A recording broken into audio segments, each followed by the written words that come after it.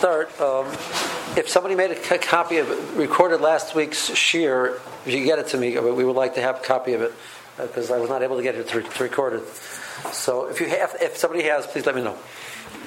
Okay, so the title of the shir is Last Minute Questions Before the Last Minute. Some of these will be real questions which did come in. Some of them will be ones that theoretically could come in. But we'll start with some of the ones that actually did come in. So I got a phone call, this is last year, Erev Pesach, that he had ordered his Pesach Seder from a local caterer. They dropped off the Pesach Seder, and there was roast chicken. There's roast chicken as the food for that. Now, so the person called me up, actually had a different question, and so you let someone roast chicken. So the halacha is you don't use roast meat and chicken by the Seder. Now, what's the definition of roast meat? So, if you roast it over a spit, obviously it's considered roasted. If you roast it in a pot, so roasting in a pot, we also consider that it's considered roasted. The definition of roasting in a pot means that there's not enough liquid that's going in part of flavor of being used, that it was cooked in liquid. It's going to be more a dry type of a cooking. So that's what the result is going to be, a dry type of a cooking as opposed to a wet type of a cooking. It's considered slikkater, and it's problematic. But you can put it back into the pot, add some sauce and add some liquid, and cook it again, and impart that flavor and solve the problem. So the person called me with enough time to do that. They called me at 4 o'clock in the afternoon, so they still had it 2 hours till the evening. It wasn't the most exciting thing to do on Erev Pesach in the afternoon. It's good they called me that. But that's something which a person could do. So that was a last minute question. Person calls me with the following question. They had come up with this great idea. They were using romaine lettuce, and so they're going to, instead of doing the soap and the roe, they're going to soak it in salt water. So they soaked it in salt water. Being under the impression that soaking in salt water would remove the bug issue. So as far as my understanding is, I'm not sure that that's true. But I wasn't sure about that one way or the other, whether soaking in salt water solves the bug issue. However, it creates a different problem, which is called kavush. The halacha is that morer, which has been kavush, and we'll translate that in a moment, is not kosher for morer. What's the definition of kavush? It's been soaked. It's been soaked. How long? So the halacha is if you soak it in water for 24 hours, it becomes puzzle to use for morer. Okay, it wasn't 24 hours. However, if you soak it in salt water or vinegar, the time amount is 18 minutes. So they'd soaked it in salt water for more than 18 minutes. I did not have a halachic solution to that problem, other than to say that they have to start over again with new romaine lettuce. An interesting way when this halacha comes up, person prepares the romaine, sticks it in a bag. If you ran it under water, there's a lot of water which gathers in the bag. So if you're going to have that, you put that in the bag, you put it in your fridge, and it sits in your fridge and it's sitting in the water. So if there's a lot of water in there, theoretically your leaves on the bottom of the bag are soaking in water for 24 hours. So you don't want that. You want to make sure that you shake it off well before you put it in. You don't have to be, a little bit of water is not the problem. It has to be sitting immersed in water. If you're going to that type of, you don't want that type of situation to come up that you're going to have such a problem. Okay, I get a phone call from a person who went to a Pesach hotel. And again, the phone call comes in Erev Pesach. So they set up the Neiros. It's a light on a table with tea lights around the corner from the dining room in the hallway. Okay, so the law is that you light Neiros in the place that you're eating. So the Neiros was set up around the corner down the hallway. Nobody was eating there. So I asked him, could he go to the mashgiach and see if they can make it? They can change it. He said, call me back. So he goes to the mashgiach. They can't change it, but they'll put some cake there.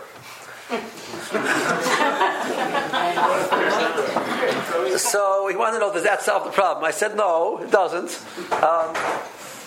But I did point out, and this is interesting halacha, that the halacha is for halakas neiros for Friday night, Yom Tov, etc. There's two reasons why there's two different halachas why you light neiros. There's one is you light neiros to enhance the meal, picturing them, they didn't. The main mitzvah of lighting neiros was one. They didn't have artificial light, so this was the light which you would eat your meal by. It's much more enjoyable if you can see your food than if you can't see the food. So that's number one. So it enhances the meal. The second reason is because it's considered a lack of shalom bayis if you don't have a light in the house. Because if it's very dark, a person can trip, a person can hit something, tumble on something, and what happens when you fall over something which is on the floor? Who left that there? And the next thing you know, you have a fight. So it's a shalom bayis issue. So that halach is true in any room in the house. Any room in the house, that has to be in such a way that's not pitch black. There has to be light which can come into the room. So you leave a light in the hallway, it goes into the bedrooms, so there's light in the bedrooms. Right, but you cannot leave it. You cannot create a situation. I love sleeping in the dark. That's wonderful. But there's a mitzvah to have light around the house. So even if a person's not going to be eating, there's a mitzvah to make sure that you leave a light on in your bedroom. So the hotel room, you're eating downstairs in the dining room, but you still have a chiyuv to light in your hotel room. Make sure there's light in your hotel room. Now that's very easy because you want to leave a light on in the bathroom or something of that sort. But what's interesting is what type of nair can you use. So that, once upon a time, you're not bringing candles into these hotel rooms. They're not going to let you do that. So at best, they're going to be giving you electric. You're going to be using electric light. What type of electric light is acceptable to use for Neiros Shabbos? So nowadays, the question is very relevant because you can have theoretically an incandescent bulb, which you have a filament which is going to get red hot, and that's the equivalent to the halacha of a nair. You could have a fluorescent bulb. You could have an LED bulb, which neither of those is considered a nair in halacha. So if you want to light neiros, you want to use an incandescent bulb. Well, they're not going to give you an incandescent bulb necessarily. So and slowly but surely, it's time to stock up. We're going to create something. Kosher Solutions. Stocked up of incandescent bulbs. So what you can do is bring a small nightlight along, which has this incandescent bulb or something like that, or run to the drugstore and get one. That you light in your room, and Mikra Ramosha holds you can make a bracha of Lahad Ner Shel Shabbos on that. So it's a situation, a person's in a hospital, and they bring you the electric lights to light. Ramosha holds you can make a bracha on that. Not everybody agrees with him, but there's definitely what to say you can do that. I would believe that's much better in halacha to do than to make a bracha on the tea lights down the hallway with the cake. In truth, it's an interesting question in general. In other words, we understand the idea of lighting the neiros, where it's actually gave the light for your meal. That makes sense. We even understand the idea of lighting the neiros. You put candles there, and it adds to the meal. It enhances the meal in some way. There's an ambiance, etc. Tea lights on the table, even within the regular room. Right? You put a big metal tray, and you put a lot of little tea lights over there, and it looks like tea lights. I can't tell you that it adds ambiance. I would suggest, my wife and I were discussing this one. She said, they really could make it much nicer. Make some type of a display with tea lights on it, and each one would light it, and that'd be a nice, beautiful display with tea lights. That really would add ambiance. That would be a much better idea than just a tray of tea lights off to the side, and definitely down the hallway, right, while you're eating your cake. There's such ambiance added to your eating of your cake, because there's tea lights there. I find it very difficult to see that that's correct. So I told the person that they should try to make a bracha on what they do in the room and not make a bracha downstairs. So that's what I told them to do in that situation. Very common question which comes up Erev Pesach: a person who's a bechor and they miss the siyum. Right? So can they eat? So the answer is no. Okay. So the person says, I was by the siyum, but I ran out and I couldn't stay to eat anything. And it's now later on in the day I want to eat something. Or vice versa. I walked in just as they finished, right after they finished the siyum. I missed the siyum, but can I eat? So what's the halacha? What does it depend on? It depends on the food, it depends on the siyum. That's a very important question the Jews have to ask always. What's the bottom line? Is it the food or is it the learning, right? So it's a fascinating question. So this question, there's a true from the sefer called the Chavas Yoyer, Rabbi Yor Bachrach, back almost 400 years ago. He was one of the Gedolei Hador, and it was an interesting case that a person had taken upon himself a vow. He's only going to eat at mitzvah meals. He's only going to eat at Sudas mitzvah. That's what he took upon himself. Is that then once he made the neder, he says, "What's a sudas mitzvah?" So he set the shaila. That's a smart time to ask the question, like after you made the neder, right? So he set the shaila to the Chavos Yor. Define what is called a sudas mitzvah? What's a valid sudas mitzvah in halacha? And that was the question that he sent to the Chavos Yor, and he gave a tshuva, and that tshuva is one of our basic tshuvas which we use for the definition of halacha. But sudas mitzvah is Baruch Hashem, this fellow made this neder and asked the question, right? So he says a fascinating thing. The idea behind the siyum is it's a suda that you're doing, you're eating to celebrate the idea that you completed your learning. And since that's a very important, valuable thing, it's considered a sudas mitzvah. He says, let's say you're so excited about what you accomplished that you make another siyum, you make another meal the next day. You finish it on Sunday. You make a meal on Sunday. He says, you know what, I'm so excited, I want to party again on Monday. It's also a sudas mitzvah, he says. Let's say I make another party on Tuesday. It's also a sudas mitzvah.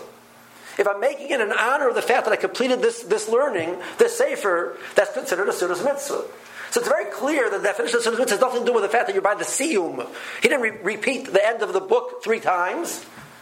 He finished it on Sunday. He celebrates on Monday. He celebrates on Tuesday, and it's called a sudas mitzvah. The idea behind the div of Bechor not fasting is since he's at a sudas mitzvah, he should eat there because it's sudas mitzvah. And once you've eaten, there's no reason to continue fasting. So let's go back to our question. So the guy who missed the siyum, he walked into a sudas mitzvah. He should have partaken of a sudas mitzvah. So he should eat, he could eat, and once he eats, he does not need to continue to fast the rest of the day. The fellow who heard the siyum and walked out has to fast the rest of the day. That's counterintuitive, right? I had the same type of question. I was the posik at a camp one summer. So a lot of camps have this idea during the 9 days they make a siyum. Inevitably, there's always one boy who misses the siyum. They make a siyum, they serve fleishik. That was their excuse to serve fleishik to the whole camp. They make a siyum. The director of the camp finishes the masechta, and therefore they can one night instead of serving milk to the boys, they'll serve fleishik during the 9 days. That's I'm not getting involved in the efficacy of that approach. Whether it's right, it's wrong. It's questionable, but that's what they do. So they didn't ask me, before they did it. But that's what they do it. So, but there's always, I think 2 years in a row, there's always like one boy who walks in. Rebbe, I missed the siyum. Can I eat fleishiks? The answer is yes. Because this is a meal of a sudas mitzvah we're taking in honor of the celebration. Just to tell you a fascinating story, just in conjunction with this. I learned the tells, so my Rashiva Gifter learned the tells in Europe, the city of Telz in Europe, and he told us a story one time that there was a balabas in town. It was Talmud Chacham. His name was Rebbe Chaim Helfen, Hashem Yinkam Doma. He was killed by the Nazis, Yimach Shmom. And he led a group called the Chevra Shas. In Europe, it was very common, something that didn't have Daf Yomi, that said that Chevra Shas. Every city had a Chevra Shas. A group of people would get together and learn Shas. They go through Shas. So Rav Gifter was there when the Chevra Shas finished Shas. So Rebbe Chaim made Shiva Simei Mishnah. He celebrated for 7 days in a row. His group had finished Shas. It took him like close to 15, 20 years. They finished all of Shas. 7 days in a row. Each day he made a major meal, invited a different Rav to come and to speak, and he was celebrating the completion of Shas for 7 days in a row. I think very clearly that situation, the Pshuva of the Chavos Yor would be true. They're all Sudos Mitzvah. They're all in celebration of the completion. Okay. The second days this year is going to be Friday Shabbos, so the Erev Tavshilin questions. That's always a fascinating question. Fascinating question. What do you do? I forgot to make an Erev Tavshilin. That's like the most common question you have. So Rabbi Walter and I were talking about an idea which that some I think you're planning to implement. I don't understand. We implemented in the yeshiva recently. I saw it in the shul where I had my wife boil a few eggs. And I brought a box of matzahs. This was Erev Rosh Hashanah. And right after Mincha, I made an announcement. Whoever forgot to make an Erev Tavshilin, here's a box of matzahs, here's eggs. Anybody who wants can take an egg and take a matzah and make an Erev Tavshilin.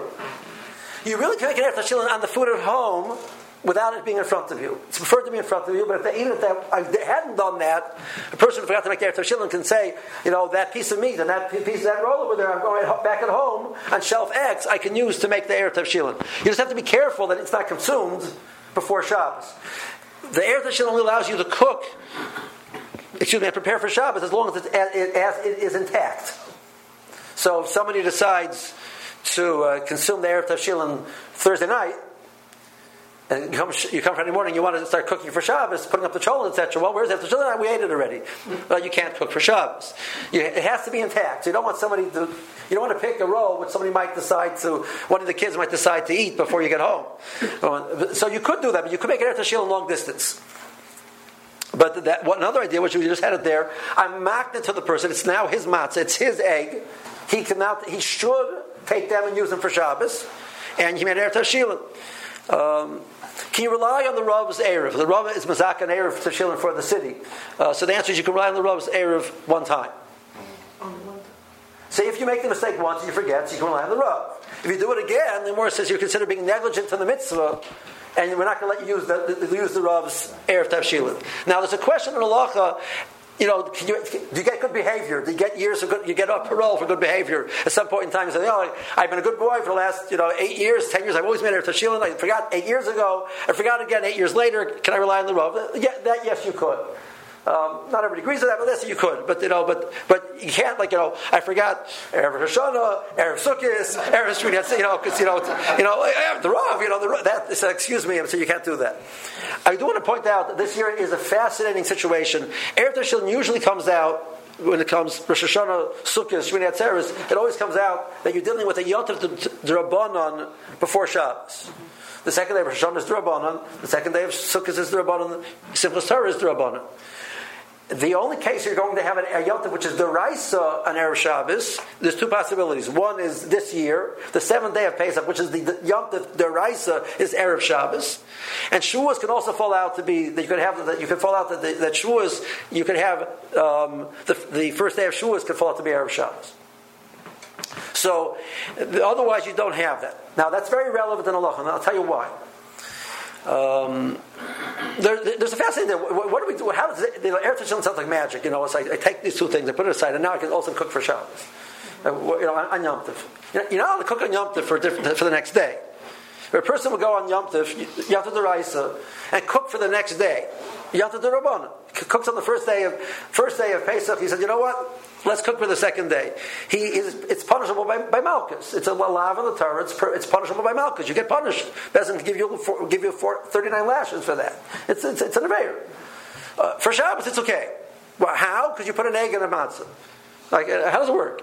So the Gemara says, really, the egg in the matzah doesn't solve the problem. That's not what the solution takes place a layer before that.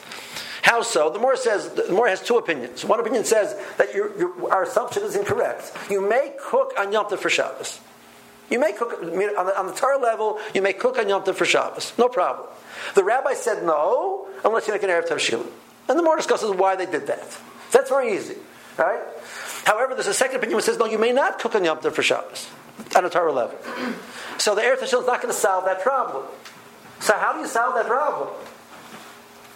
So the answer, the Gemara says that theoretically what you're doing is you're cooking for Yom Tov, not for Shabbos. I'm cooking food in such a way that in case guests come later on in the afternoon, I can serve them this food. So I'm not cooking for Shabbos, I'm cooking for Yom Tov. Now this becomes very significant in halacha, because then obviously I have to cook in such a way that I could serve guests on Yom Tov. So that means it has to be edible on Yom Tov already. It has to be edible in such a way that I'd be comfortable serving it to guests on Yom Tov already. So it's Friday afternoon. I said, we didn't put up the cholent. Oh, okay, that's wonderful. And what time is it? Well, Shkia is about 7:15, and it's 5:15. You can put up the cholent by now. It'll be ready tomorrow morning. That's wonderful. It'll be ready tomorrow morning, but that's not enough. You need to have it ready today. You need to have the food ready to use on Friday, on Yom Tov itself. So Mishnah Berurah says, which opinion do we follow? So he said, when you're dealing with a Yontif D'Rabbanan, you can be lenient. When you're dealing with a Yontif D'Oraisa, you may not be lenient.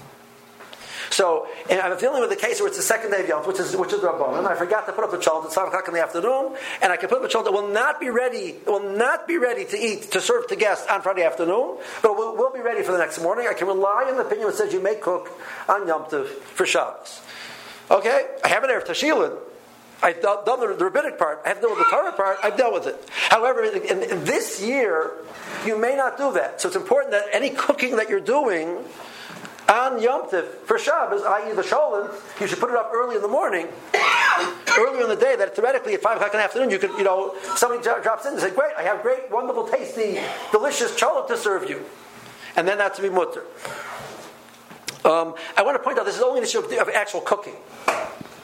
Reheating pre-cooked food is not a problem. That can be put in later in the day.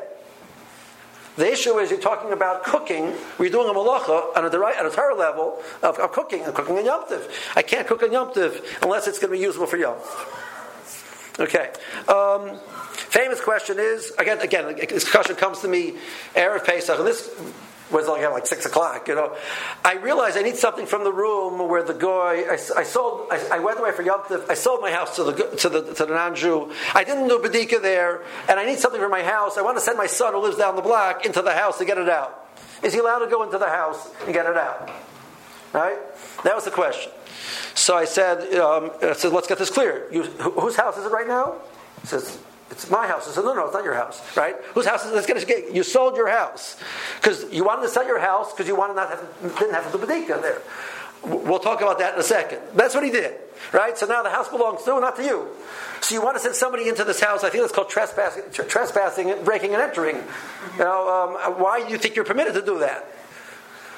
I need it very much. I said, that's beautiful, but why do you think you're permitted to do that? So I said, well, I'll tell you a secret. There's a clause usually in the shtar, which we use to sell to the goy, which says that you may enter for a short amount of time if necessary into the place that you sell to the goy. So there is this clause there, but without that clause, it wouldn't work. Okay, so but however, and there's a big however, you have chometz all over the place. Are you allowed to send a Jew into a place where there's chometz all over the place? Am I allowed to go into I sell my garage, and let's say a person sells chometz gomer.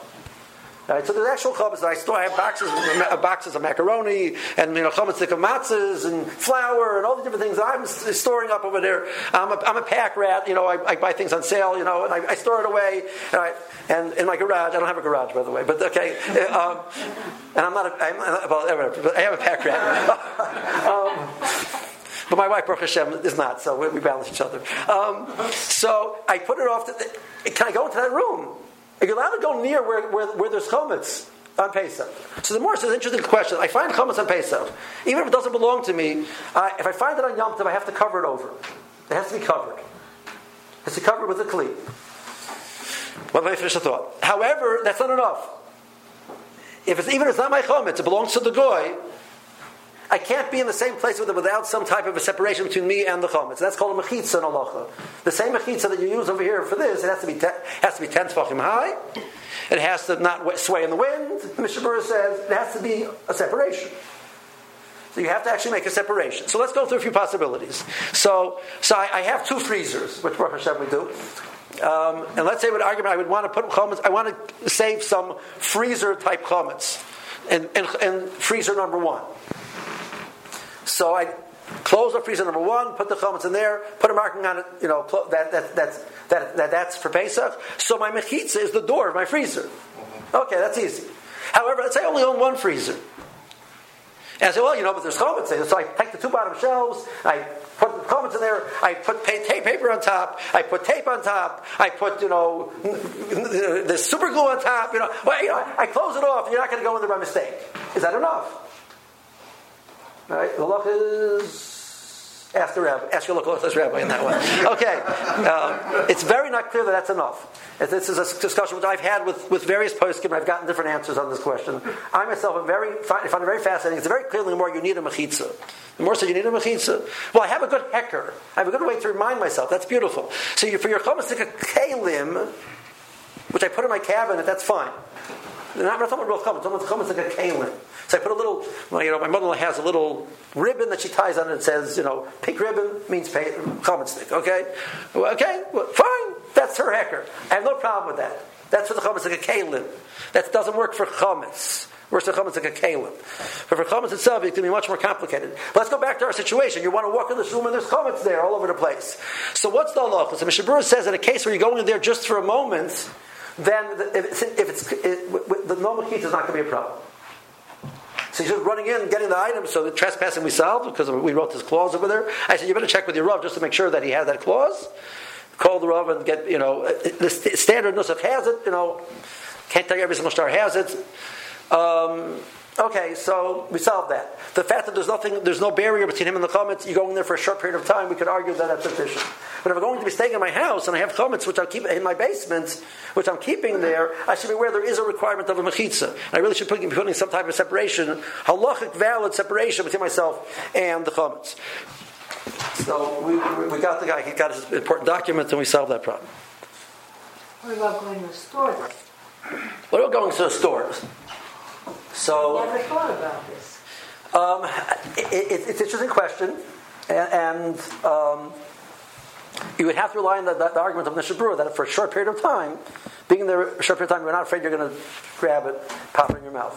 You're there constantly, we're afraid of such a possibility. So some people, you have these people like they live in stores, if that's what you do, right, so then you'd have a problem. But the average person walks in, gets something and leaves, you should be okay. What's just the problem with basically covering up the shelf? The simple answer is the Gemara said Kviyas Kli is not enough because you could theoretically move it away. A mechitza, which is a whole separation, or a door to a room, the Gemara said it's sufficient. The more don't be moved away. It's true. But the more said that if you tape up a shelf, for example. I understand. I understand the argument. The more says mechitza works, Kli doesn't work. So I can't solve the problem. I hear the argument. I understand very well. But that's not what the more says. The more says mechitza versus Kli. Kli doesn't work and mechitza does. So once it's honed in halacha that you require mechitza, so we can argue it's a good idea, but that's not what the halacha says. So that's like every case of halacha. Once it becomes halacha, that's the halacha. We could, doesn't always work every single case. There's going to be exactly the best logic, but that's the halacha now. Yeah. Okay. Going back to the Erev Tashlim. Yeah. So we came to this question recently. So I thought, and just tell me if you're right, it's only one person in the household has to do it? Correct. So what if there's you have grown children or other people that are visiting with you and they're in your house for Yontiv? How does that all, is it only still one person? So okay, that's a fair question. Theoretically, if they're not going to be doing any cooking on their own, they don't. Well, what does it mean on their own? Like if we're all let's say somebody decides, I did it, so somebody else, let's say my son decides, well, my mother did it, so therefore I can come in and cook. If he's cooking, that's fine. If he's cooking in your house, eating in your house, it's all part of the food in the house. If he's staying down the block and he's going to be maybe making himself something to drink or something to eat over there in the house, that's not going to work. Even if the main meals are by you, okay, right? But he's going to be doing distinct, separate. The question comes up about halakas neiros. We don't do Erev Tavshilin with a baracha for just halakas neiros. But I can, you could argue that some person say that in that situation the person should do it. I think it's sufficient. We understand that it's sufficient if the main person of the household makes, it covers everybody in the household. What it's necessary to eat the food that you prepare for Erev Tashlim? It is correct to eat it. That is correct. It's have to eat it. You have to. You notice how I answered the question? I know she said necessary, and I said correct. So the halacha is that the idea behind Erev Tashil is that you started the process of preparing for Shabbos with this food, and you're finishing it off later on Yom Tov. So this is the beginning of your. So it might make sense to make a challah for Shabbos and not use it. So obviously you're supposed to use it. If you didn't use it at the end, it's not going to retroactively invalidate your Erev Tavshil. But you should use it, yes. That's why I said it the way I said it, yes. In case of the shelf again, if it's covered with aluminum foil and tape, does aluminum foil constitute a mechitza? I don't think so. It has to be 10 tefachim high. The mechitza has to be 10 tefachim. It has to be 10 tefachim high, and it can't sway the wind. I have the same problem. I don't know. The Rav, you have Baruch Hashem. Like I said, you're supposed to ask your local Orthodox rabbi. I'm local. I'm Orthodox. I'm a rabbi, but I'm not yours. Okay. So here's a question which comes up. Sorry. Yeah. On the question of the Erev Tavshilin, you said that since it's Yom Tov, you have to rely upon. You have to satisfy both opinions and have the food edible on Yom Tov. Correct. What defines edible? It has to be edible enough that you would be comfortable feeding it to guests. The more is learning was if guests would come, you would serve them. I'm not really planning to give another meal to my. I mean, theoretically, if I have kids, young kids, and I'm going to serve them fresh cooked chicken later on the afternoon, that'd also be fine, right? But and there has to be theoretically. There's a real usage for it. I wouldn't serve guests, my Michael Bedrusoy cholent. What about going to work? What about the chametz at work if you're, or like eating lunch at work on Pesach if you're working Chol Moed? So if you're going to work, so the chametz there clearly should be there should be hecker where you're eating. If it's people that you don't know, we're not comfortable reaching over to take, you're allowed to eat together with them because I'm not going to just reach over. But if you're friendly with them, etc., you shouldn't be eating with them. You should be eating in your own place. Okay, famous question always is, I found chametz, it's Yom Tov, and I found chametz, or it's Chol Moed, and I found chametz, what do I do? So, it's very clear in Allah, what you do is on Yom Tov, you can't, the Shulchan Aruch says you can't burn it on Yom Tov. You have to wait till after Yom Tov is over, Motzi Yom Tov, you should burn it right away. You found Chol Moed, you burn it. Do you make a bracha? So, it's a good question whether you make a bracha or not. We would make a bracha on it. However, the fascinating question is, nowadays. What's the question nowadays? Nowadays, we write the shtar. We sell a person who sells chametz to the goy. So the shtar goes like this: I have chametz X and place X. I'm selling to the goy, and any other chametz I might have also is sold to the goy, just in case. So now I find chametz. I actually one year I had the wonderful experience of finding chametz in our umbrella stroller tucked in down. I didn't open it during Bedika, and I found a roll. First day Yom Tov, yeah, it's nice out. Get my wife, air out. We'll go out, with the kid, and I open up the umbrella stroller. There's a roll there. So first thing you do is you call and ask the rabbi. So what do I do? So I said, okay, so I have this roll here. What do I do? So first of all, the roll is muktzah. Can't eat it on Pesach. It's totally prohibited in any way, shape, or form. The roll is muktzah, but the roll is in my hand, so I can put it. I don't have to put it down right there. That everybody else should be walking around this roll. You can put it off to the side. So I put it off to the side. You're supposed to cover it with a kli. That you shouldn't come by mistake to eat it, and you can't build a mechitza on Yom Tov. Someone asks, why not? Why can't you build a mechitza on Yom Tov? We roll mechitzas in and out on Yom Tov. Why can't you make a mechitza with there? It's a good question. Why not? But you can't. That's clearly more that you can't do that.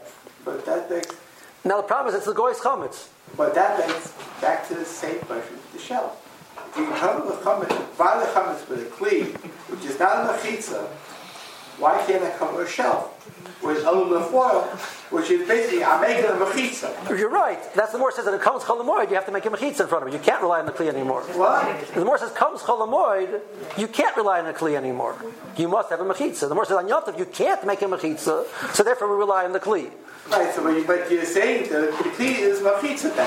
No, I was not saying that. I'm saying that in the case you can't make a mechitza, you rely on the kli. But when you can't make a mechitza, you may not rely on that. It makes it a mechitza. I didn't write the Gemara. What do I do? I didn't write it. Okay, I'm not arguing with you. I'm just telling what the Gemara says. Okay, so now comes Chol Moed. I said I'm ready to burn it, and this is really exciting. It belongs to the goy. I sold the chametz to the goy, right? All of my chametz. So this is my goy's, my goyish neighbor. It's his roll. I can't burn his roll, right? So can I burn it? Do I have to burn it? Is it usher to burn it? What do I do now? So the answer is you start looking up in the Svardim. So one saver says you can burn it. One saver says you must burn it. One saver says you can't burn it. Okay, now what do we do? All right? So there's three different opinions. What do we do? So it's a very interesting question. So l'chara, you can't burn it. You're doing an act of destroying somebody else's item.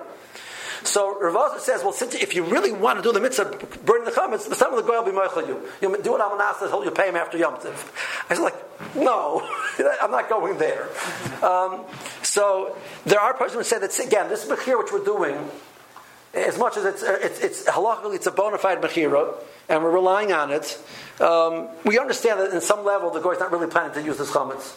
He's not really planning to come in. Rabbi Heinemann Shlita in Baltimore, he wants to get the message across that this is real. He sends the person that he sells the chametz to a few houses over Yom Tov, and he actually comes in and removes the chametz and takes it home and uses it.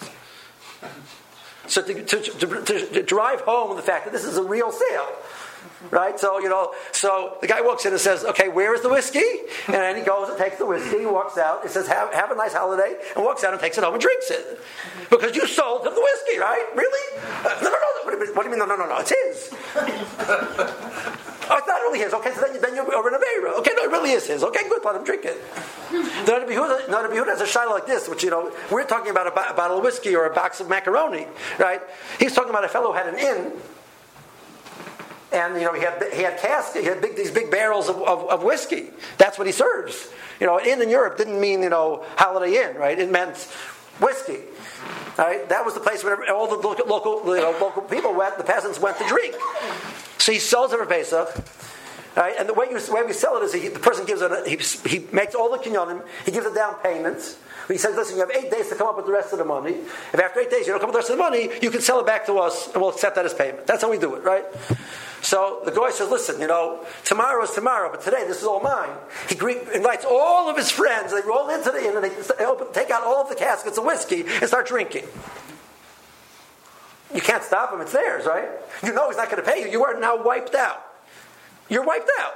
That's done. That's it. That's your whole stock. He's not going to pay you after Pesach because by then he's going to be dead because of a fight. He's going to leave town. Even if he doesn't, he doesn't have any money anyway. So who cares? Right? All three, right? So what do? So this is a real problem. She ran to the Rav.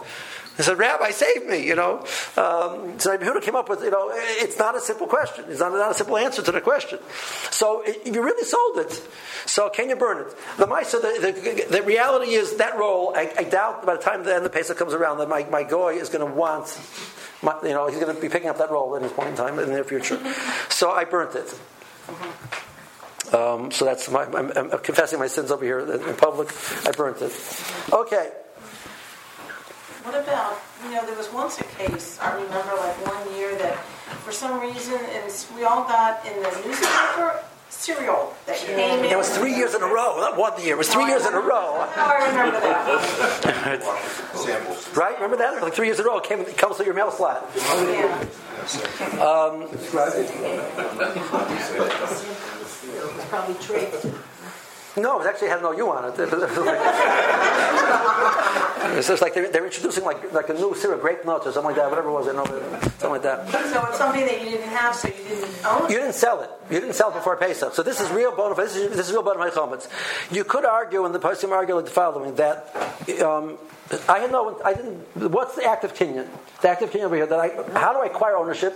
Through the fact that it's in my property. Mm-hmm. The rule is that a chotzer is covered for me. A chotzer is covered for me even if I have no intent, because I would probably want it. Mm-hmm. So here we can assume that I probably would not want it. So since there was no intent, I didn't do an action of acquiring it. Mm-hmm. I didn't actively acquire it, that's clear. Passively acquiring it because it's probably beneficial for me, the answer is it's not. I don't want it. So we assume that it's not yours. So you're not over the Aveira, but you have to get out of your house. Mm-hmm. Don't take it in your house. What? Don't take it in. The newspaper was on the ground. No, my mail slot. Mail slot. Through the mail slot. It did. I thought it was in the newspaper. No, mine came through the mail slot. I wasn't sorry, you're bigger today because that's one. Yeah. One year we had a guest who on Seder night generously brought us a fine bottle of whiskey. Somebody was and I believe we poured it down the toilet, but what's the proper thing to do? That was fine. Actually, you should know there's a question in the law of whether you can do that. You totally want to say we can't accept it. You have it. Right. The Mishnah Berurah raises the question whether it's proper. It says because on the other hand, it's muktzah. You're not supposed to move it. Mm-hmm. So what's better? Should you get rid of it by throwing it down the toilet? Or something of that sort, grinding up and throwing down the toilet, or wait till after, Muktzah versus... So what do you do? So that's the question Mishnah Berurah raises. He brings two opinions, and he seems to decide it's better to wait. Right? But, there's opinions that rely on that situation. So, I tell you this is, if for all you parents out there, you want to have a horror story, this is a horror story. One of my friends did this. He confessing sins. Anyway, he tells me when he was about 5 or 6 years old, he loved donuts. And he was very, very upset at the fact that all the donuts are being removed from his house. So he decided to save a donut under his pillow. Now his father did not do bedika under the pillow because the chances of chametz being found under the pillow are very low. So the father sits down to the Seder table, and it's the Seder night. He says, "Okay, Kinderlach, there's no more chametz in the house." And my friend Pope says, "Yes, there is." Father says, "What do you mean?" He says, "1 second, I'll show you." And he runs to the bedroom, grabs the donut, and runs back to the dining room to show his father the donut. So meanwhile, this kid is running at full speed towards the Seder table with his donut in his hand. The father says, "Get that thing out!" You can imagine what the father said. Anyway, whatever. He remembered that story. He told me the story about 10 years later. He still remembered the story for some strange reason. What happened to him? What did he do? What did the father do to the kid or to the donuts? The donuts. So that's the same situation. It's like finding the roll. It's chametz in the house. You have to deal with it. Did you flush it down the toilet? What did you do? The better thing to do was wait till afterwards to burn it. Wait till Cholamoid to burn it. Yeah, just cover it with something. Put it aside. Cover it with something. Wait till Cholamoid to burn it. That's what Mishnah Berurah decides here. Okay. A person's eating matzah and it's hard to get the matzah down. There's the one more. It's time for Marv. A person eating the matzah, it's hard to get the matzah down. They want to take a drink of water together while they're eating the matzah. They want to soak the matzah in water. So the halacha is soaking the matzah in water for a short time. We have a problem of soaking bread. If it sits too long, it loses the status of bread. This is how you have matzah brei, which is an amotzi, and you have French toast, which possibly, depending if it's small, if the pieces are less than a kazayas. Each piece is less than a kazayas, and they sit in the water for too long, they're no longer bread. Okay, so you don't want to do that for too long. They'll soak it, make it really soft. That's not the idea. That's not a good idea. But with the halacha, if you want to soak it for a short period of time, for a person who's ill, a person who's elderly, and it's hard for them to chew, they can do that. Well, I don't want to soak the matzah in water. I just want to take a drink of water while I'm eating the matzah. Am I allowed to do that? So I see Mrs. Rishi is saying no. Okay, so Rabbi said we have the psak. So the truth is, we could make an argument in the case it's really difficult for a person to do it. We can make an argument that it's mutter. I would not say it's lechatchila. The same way soaking, we don't do lechatchila. But in a case of where a person can't get it down, they can't swallow, the person's compromised in saliva, whatever it is, it's hard to get it down. So a person could take a small sip of water and get it down. Okay, I think we've. I'll tell you one last thing. The evidence behind this story, how the shir came up, was my last Pesach. Every day over Yom Tiv, I told over the interesting halacha questions which had come up. But no names said, obviously, over Yom Tiv. And my son, Motzi Pesach, made a list of every single shayla which had come up. He had 3 pages of questions which had come up over Yom Tiv. He wrote them out for me, and he called it Piska the Pischa. The psak of Pesach. That was his, he made a cute title out of it. So I said, well, he says, Tati, next year you can use it for a year. I said, okay, done. Okay, very good.